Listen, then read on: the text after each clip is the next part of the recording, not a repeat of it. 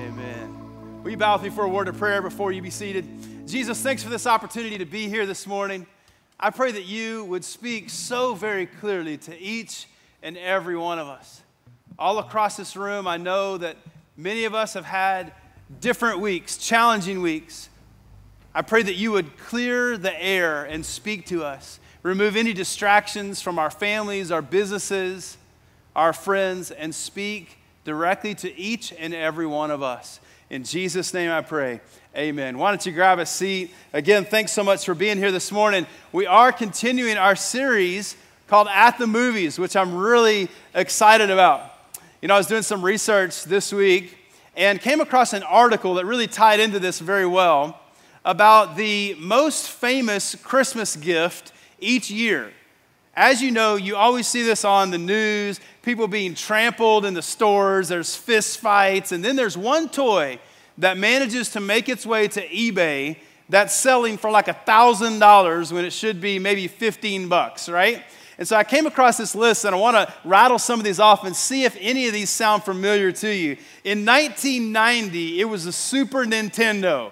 Right? Super Nintendo. Not just Nintendo, Super Nintendo, right? If you're a techie, you might know that the 16-bit era, which is the manufacturing process and what's inside this little box, was a big deal. And so these were flying off the shelves. This was the most popular one. In 1996, brought us this guy, Tickle Me Elmo, right? Oh, this was the one that the article said, and you may remember, it caught people as a surprise. It was flying off the shelves, leaving adults to buy them from scalpers or to have fistfights in the streets and have brawls over a Tickle Me Elmo, which I find really hilarious because the whole idea that Elmo promotes is kindness, love, respect, and care for one another, right? Yeah, ridiculous. 2000 brought us this guy, the Razor Scooter. Show of hands, anybody? Razor Scooter? You know, here's the thing about the Razor Scooter.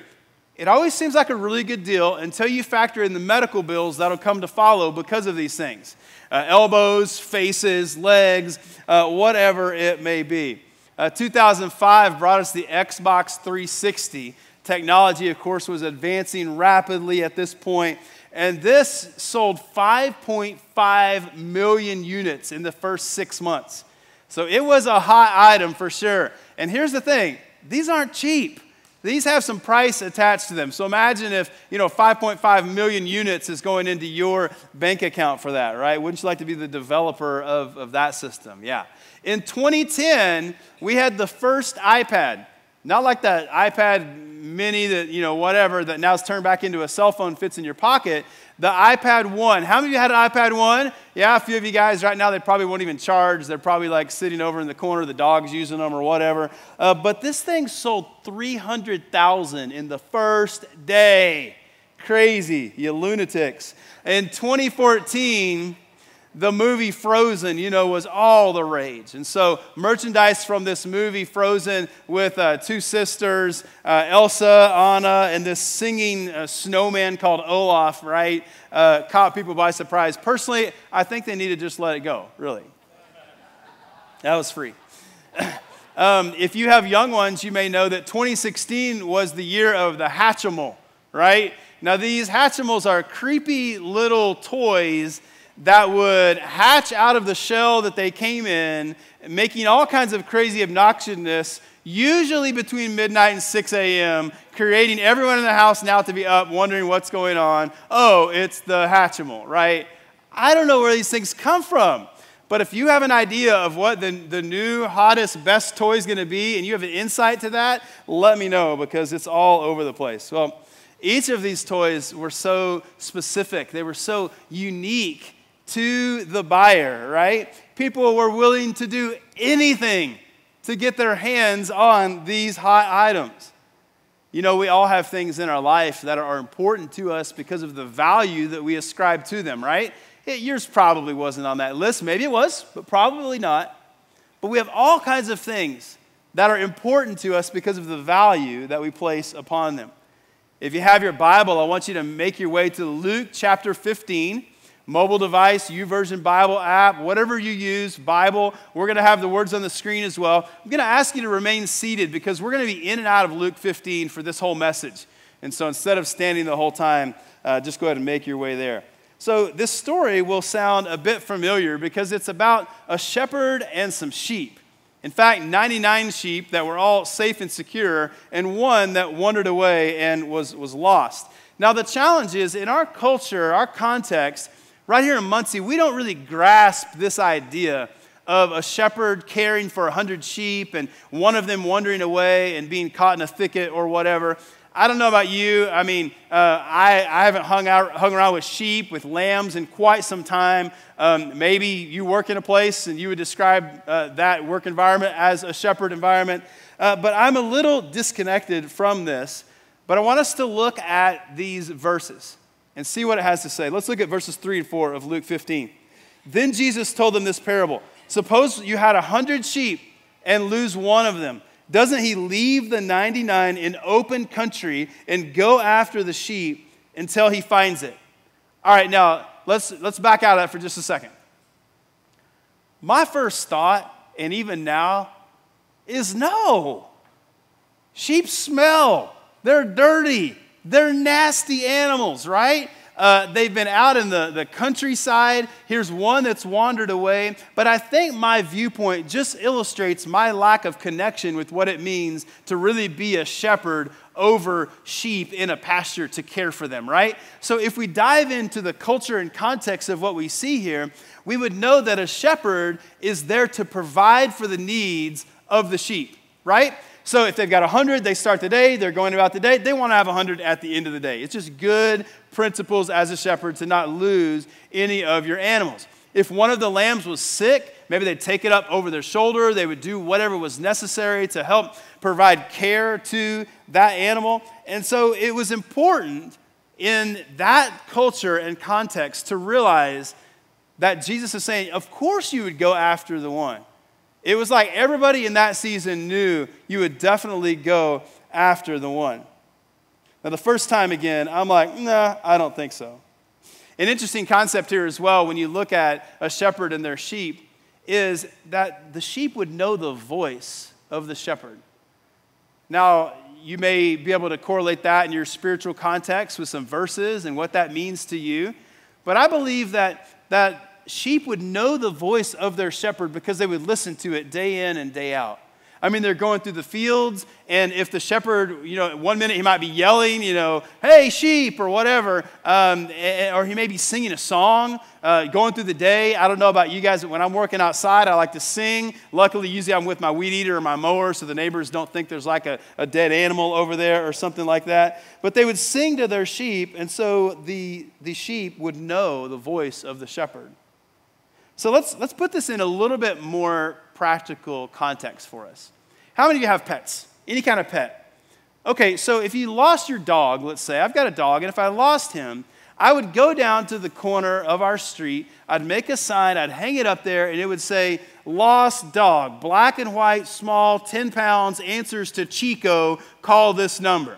All right, and so I would post that up. I would post that all over around town. I'd put my number. Maybe I'd even use social media. Maybe I'd even call some of the radio stations that have like a lost animal alert. I'd go to the shelters and I'd let them know. Now, I have a dog, right? So if I had a cat, though, it'd be no big deal. Just let it go, right? Just let it go. Cat people, don't email me. I don't care. But if you lost your animal and it wasn't a cat, you would actually care about it. You would go after it. You would try to find it. You would try to bring it home. And that's exactly what we see in this story.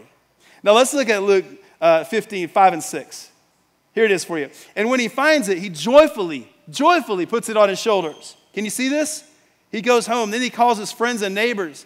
He gets them all together. He says, rejoice with me. Why? For I have found my lost sheep. So what we see is this shepherd puts himself in an uncomfortable position to go after the one lamb, the one sheep that was lost. So I gave you an illustration about an animal. Let's make it even more practical that might overlap a little bit more with what we see in Luke 15. I've got 2 kids. And let's say that one of my precious kids is kidnapped. Think about that for a moment. Moms and dads, can you put yourself in that situation? Now, you don't get to choose which kid is kidnapped and how long they keep them, all right? You don't get to choose that, okay? But one of my kids is kidnapped, and they are gone. And we have no idea where they are. A day goes by, 2 days go by, 3 days go by.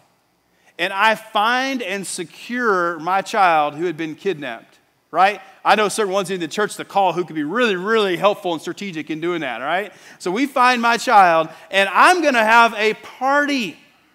We're all invited. You may have to chip in for the food bill, but we're having a great time. We are rejoicing because this one that was lost mattered so much to me that we're throwing a big party, and it's going to be a great celebration because that one mattered. So now you're in the context of this story. Now you get it. Because you know what it would feel like. You know what you would do. You know how you would go after your child and that person to bring them home safely. Because that one matters so much. I want you to see verse 7. Let's check it out. I tell you that in the same way there will be more rejoicing in heaven over one sinner who repents than over 99 righteous persons who do not need to repent. Now here's something really amazing. Jesus calls himself the Good Shepherd in the Gospel of John. And what we see from a good shepherd is a good shepherd will go after the one. No matter the cost, no matter what's going wrong, the good shepherd will step into that situation and go and retrieve the one that is lost, that is hurting, that is broken. Don't you love the fact that Jesus is a good shepherd? I know I do. Well, this series is at the movies, and so we're going to dive into the movie that I've selected to help illustrate this point. The movie I've chosen is Captain Phillips, and maybe you've seen it, maybe not, but let me tell you a little bit about it because I think it illustrates what we see in Luke 15 very, very well, and they just correlate nicely. I think there are scriptural principles that are illustrated throughout this movie that tie in right to Luke 15, where every single one of us will find ourselves in one of these places. And so I want you to check out the trailer right now. So as you can see, this movie is a bit intense, but I think it draws us into what we see from the Gospel of Luke. Captain Phillips was an ordinary man. He has a wife, he has kids. He was dropped off at an airport one morning. He hopped on a plane. He flew on that plane to the area where his cargo ship would take off, hoping that he would get on that cargo ship just like every other day and go from point A to point B with as little trouble as possible. But that's us, isn't it? We go through life just trying to connect the dots from point A to B to C, to make it through life, going from the one thing to the next to the next. Then we finally put our head on the pillow and we realize that one day has moved to the next. We are ordinary people. Now, Richard Phillips knew in 2009 when his cargo ship was taken hostage, he knew that piracy was a big deal in the ocean waters where he was located. In fact, there were over 1,000 acts of piracy from 2006 to 2008 in those very waters where his 20-member crew was at sea. There was training and protocol, but it was very limited. They were an unarmed freighter, as you heard in the trailer. And little did they know that Somali pirates were preparing behind the scenes to take over and board their ship. They were preparing specifically to hoist the ladder to the side, to board the ship, to take over, to steal, to kill, and destroy. You know, it reminds me of what I read in the Gospel of John, chapter 10, verse 10. Let's look at this together. The thief comes only to steal, kill, and destroy. But I have come that they may have life and have it to the full. In your notes, you'll see the first take-home point that I want you to grab and take with you as you leave here today in a few minutes. And it's this: you have a real enemy. The word you're looking for is real. You have a real enemy. He wants to steal from you. He wants to kill. He wants to destroy your life. And his name is Satan, and his sole purpose is to change the destination of your life. He's a pirate who wants to hijack your life, to hold you captive and take your life to destinations that are not planned. You may not notice it, but he's scheming just right around the corner to try to divert your life, to take you not from point A to point B, but to bring other destinations that are not charted by God in your life. In the movie, Captain Phillips looks through some binoculars. We've got a slide of this so you can see exactly what he's looking at. He stands at the edge of the boat and he's looking, and what he sees scares him because he sees this is not a fishing boat. This is a real-world act of piracy, and he sees it just beyond the lens of his binoculars.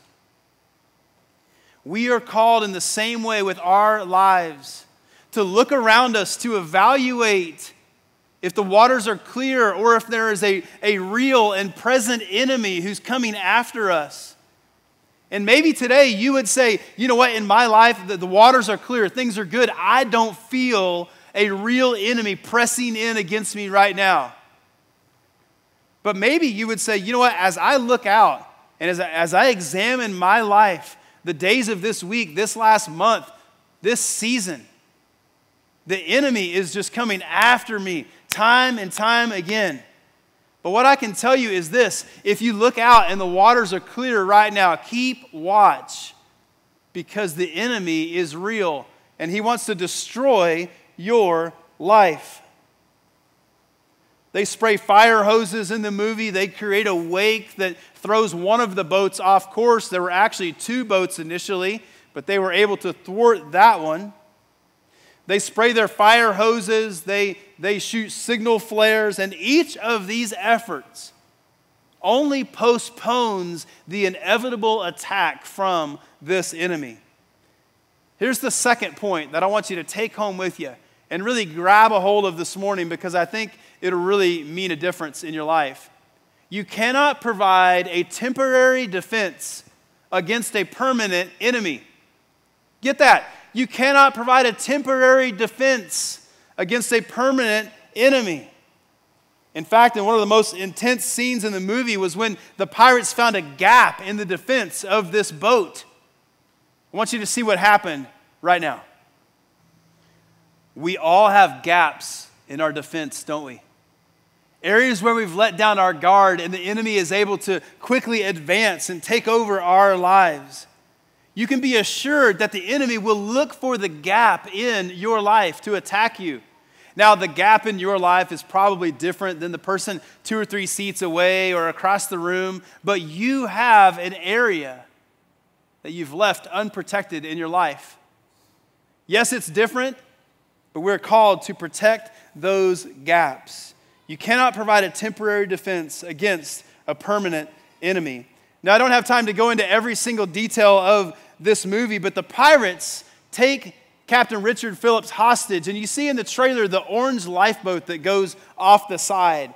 And in that boat are the pirates and the captain. And they've left the cargo ship and they are out at sea in this small enclosed boat with just a few small windows. It has a few rations. It has very little, if any, ventilation, right? Because it's made to go about in the sea waters. And from this point on, it looks hopeless for Captain Richard Phillips. It looks helpless for him. He is taken captive by the enemy, and there's really nothing that he can do about it. You know, all across this room here this morning, we've dressed ourselves up nice, we've brushed our teeth, combed our hair, and we've come to church to sit in this place. But I believe that there are some people here today who feel hopeless, who feel helpless, who feel like they've been taken hostage, taken captive from the enemy. A gap has been found in your defenses, an area where a temporary defense should have been permanent. But we let the enemy board and take over and hijack us from God's best plan. So now we find ourselves sitting in a situation where we feel lost, abandoned, hurt, disconnected from God, not sure of the next step that we should take, like life is falling apart. Now, maybe you would say, that describes my life exactly. And maybe you would say, you know what, that doesn't really describe me, but chances are it describes someone whom you know. Someone who feels like Captain Phillips, helpless, lost, unable to save themselves, drifting out through life, going through the motions of life only to know that they have been hijacked by a real enemy.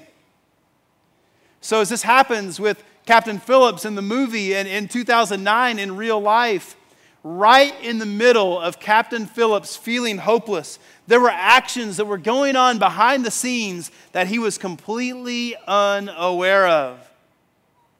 You see, the United States said, we will go after the one. And even as Captain Phillips was held hostage on that lifeboat, surrounded by the enemy, the U.S. began to scramble ships into the area for a rescue mission. They were staged in the area, and under direct orders of the President of the United States, they were directed to rescue the one person. America was willing to go after the one and spared no expense doing so. They did whatever it takes to bring the one back to safety. But here's the deal. All this is happening behind the scenes. Captain Richard Phillips is just floating along in a lifeboat with pirates who are angry, hungry, hostile, and it's a bad situation. And he had no idea of what was happening behind the scenes. And so what does he do? He tries to save himself. He does anything he can to save himself, but despite his best efforts, he can't. You see, it was going to take someone much more powerful than Captain Richard Phillips to save him from that situation of being hijacked. I can't help but wonder how many people are here this morning and your life has been hijacked, and you've tried by your own efforts in many, many ways to get back on the right track, to get on the right course, to look the enemy in the eye and say, no, but you cannot save yourself. In the same way that Richard Phillips could do nothing in the middle of that lifeboat to bring himself to safety, you cannot save yourself from the situation that you're in right now where you're hijacked by the enemy. The third take-home point for this morning is this. It is a spiritual impossibility for you to save yourself. It is a spiritual impossibility for you to save yourself. But Jesus said, I am going after the one. I'm going to rescue the one. The one matters so much to me that I am going to rescue him. One of the most intense scenes in this movie is when it looked like Captain Phillips was not going to make it. I mean, things were at their worst in this boat. But the U.S. says, we're going after the one. And wouldn't it be an interesting thing? The Navy SEALs arrive. Captain Phillips has been in this orange enclosed lifeboat vessel, small windows, very little ventilation for days. The door opens up. The pirates are taken care of. The door opens up, and the hand of a Navy SEAL reaches in for Captain Phillips. And Captain Phillips looks up at that hand and says, you know, I'm good. I'm just going to hang out here for another week or so. I'm just going to float. Why don't you circle the ocean one more time? Come back and get me the next time. Not a chance. He knew his desperate situation. And he knew that when that hand reached inside that vessel for him, that was the hand of safety. That was the hand that would save his life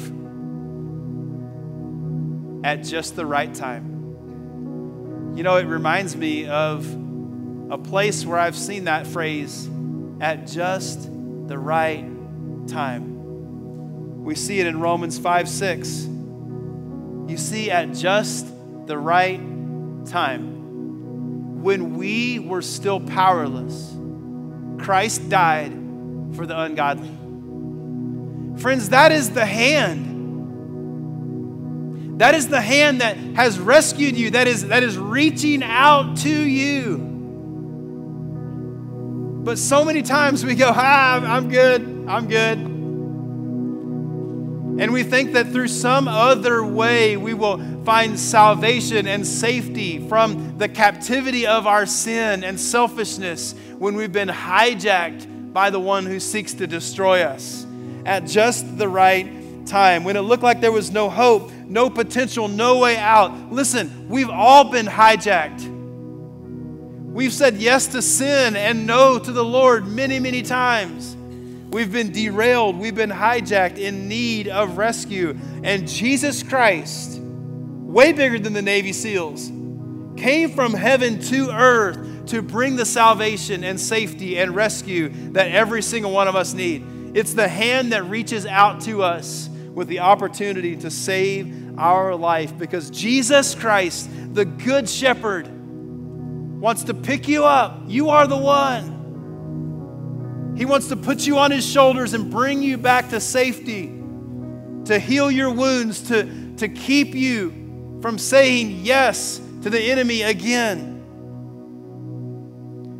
If you're here today and you have a relationship with Jesus, you've grabbed a hold of that hand. Get this fact that is the Good Shepherd who saved you. And by his grace and his grace alone are we not floating off aimlessly somewhere, drowning in our sin. Can you grab that?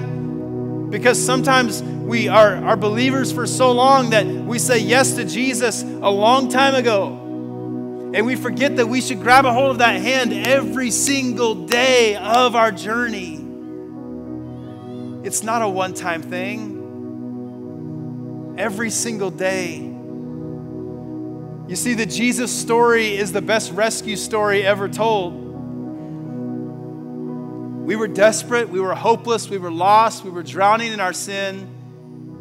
We had put up a temporary defense against a permanent enemy who stared us in the face and said, I'm going to kill you. I'm going to take you hostage. And he's done it time and time again. Maybe today you are in the room because a friend invited you here. Or maybe you're visiting from out of town. I don't know. Maybe you're here every single week, but today is the moment when you would say, you know what? I've been missing that. I've been missing the hand of Jesus as I've gone through life. Grab a hold of it. Maybe for you, it's realizing that a temporary defense is no good. And so it's shoring that up. It's saying, I need a permanent defense against this real enemy that attacks me every day. And for you, I would say, join a small group.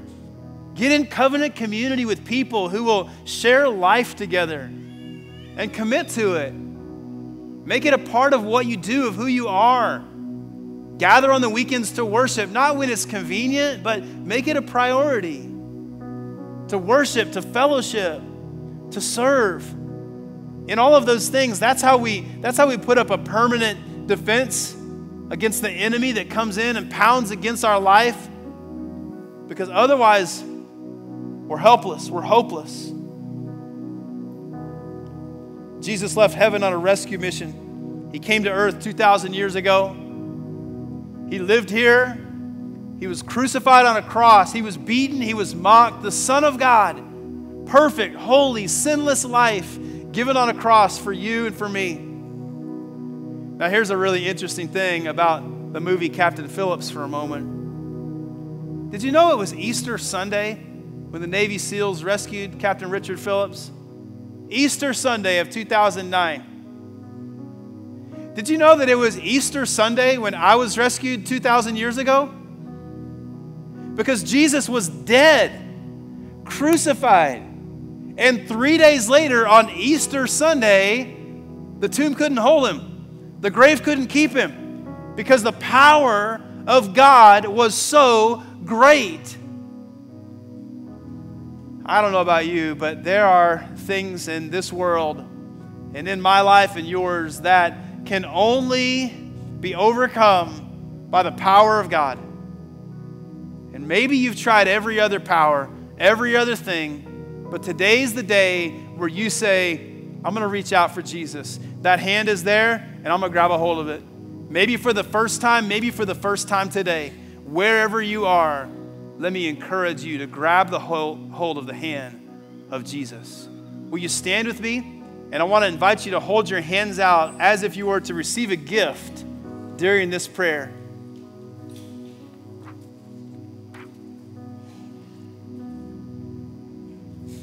Lord Jesus, thank you for the reminder that you were willing to do anything to bring us to safety.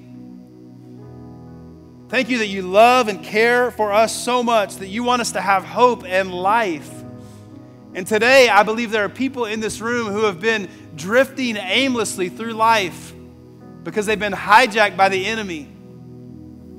And so today, in this moment, can each of us just say yes to you, Jesus? Maybe for the first time, maybe the first time today, can we just say yes to you? We don't have to have it all figured out after that, but help my friends just to say yes. To say, Jesus, I'm grabbing a hold of your hand. I want to ask you, if you will, if you believe these words and you want to get right with God today, to just repeat these words after me as everyone in the room does. Say, Lord Jesus, come into my life. Save me from my sin.